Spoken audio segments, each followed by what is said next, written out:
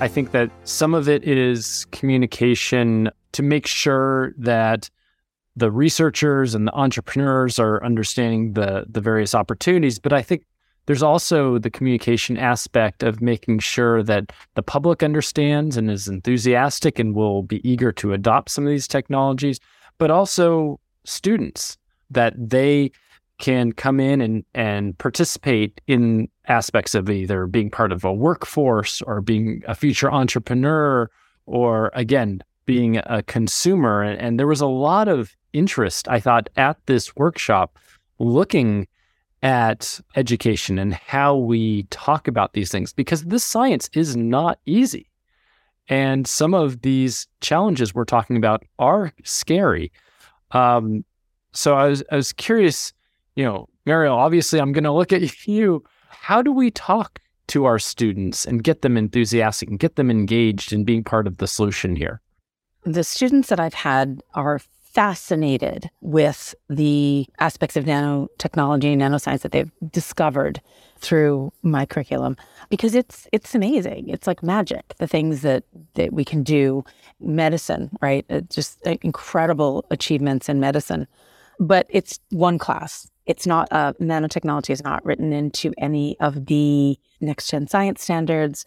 You're not really going to get students to understand about what's happening unless teachers understand what's happening. So we need curriculum development. We need pedagogical advances, right? And we need to be sharing these resources out. So it needs to be a broader conversation. And workforce, you mentioned workforce, right? Students still in 2023, they have no awareness of what careers are available to them. If they want to go into the health related fields, they're like, well, I want to be a doctor or a nurse. I'm like, there are like 800 other jobs in a hospital, like a small little hospital. There's 800 jobs in the medical field that are not doctor or nurse, but they don't know anything about them.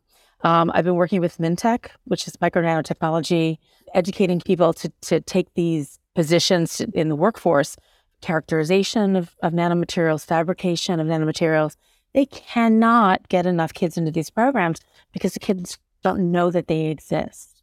It's like a marketing problem. How do you get the attention of the students? Parents need to know about it. We need to get this out to educators. We need to get it into schools so that kids can be aware. I might expand this just a little more. Educating world globally, educating everyone is critical.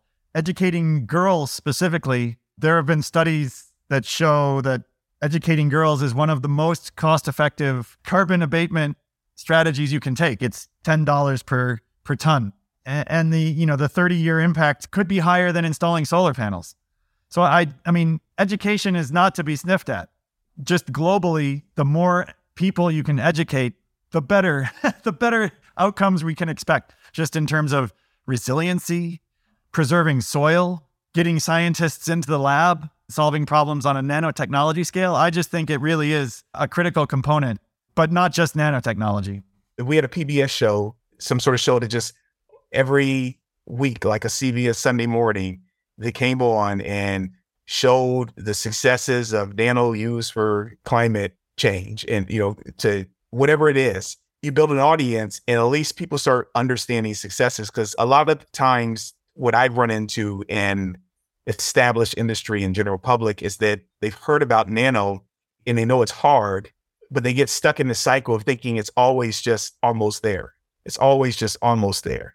And so they never know what's real and they never know what should be celebrated as a success. Actually sharing your excitement as well. I mean, I'm a pretty exuberant person. I don't know if you could tell, but I try to do that in a lot of my communication and try to encourage, the workforce is something that we're really passionate about, Department of Energy, because, every kid is like, I want to work at the Department of Energy in the national lab. So trying to kind of encourage that, I think is really important to us to get more people interested in science. And I think one of the coolest things is that discovery element of it. It can just be exciting because it's exciting, and try to balance that with the applications of what that can be used for.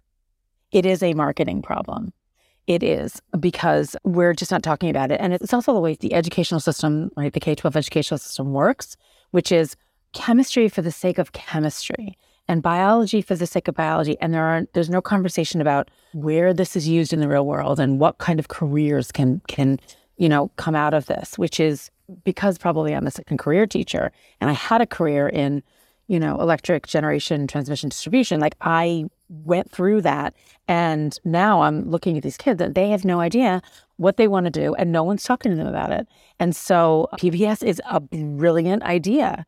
Okay, the kids need to be able to see, why should I care about this? What is actually, and if you can connect it to climate change, because they all know that it's their problem that we're leaving for them, right? Theirs is the generation that has to fix this, right? Or die in the process. And so they're hyper focused on it to the extent that they're not imploding with fear. If you can get teachers to start exposing students to, here are some of the things that are happening. Here are some of the ways in which nanoscience does work. Here are the ways that you can contribute either as a scientist or an engineer or a policy person who understands the science, or an entrepreneur or an innovator, right? Here are the jobs that align with this. Here are the products that are coming out of this. I think that's the message, because I think they do have enthusiasm for it. You have to partner with educators. You have to partner with educational systems. Curriculum needs to be developed and it needs to be infused, right? Instead of starting from scratch, you just take a look at, what do we teach in chemistry? How do we teach it? And how do we tweak it so that there's also that exposure to, and this is how it is applied, right? Catalysts are nanocatalysts, right? Because they're better when the surface area to volume ratio is higher.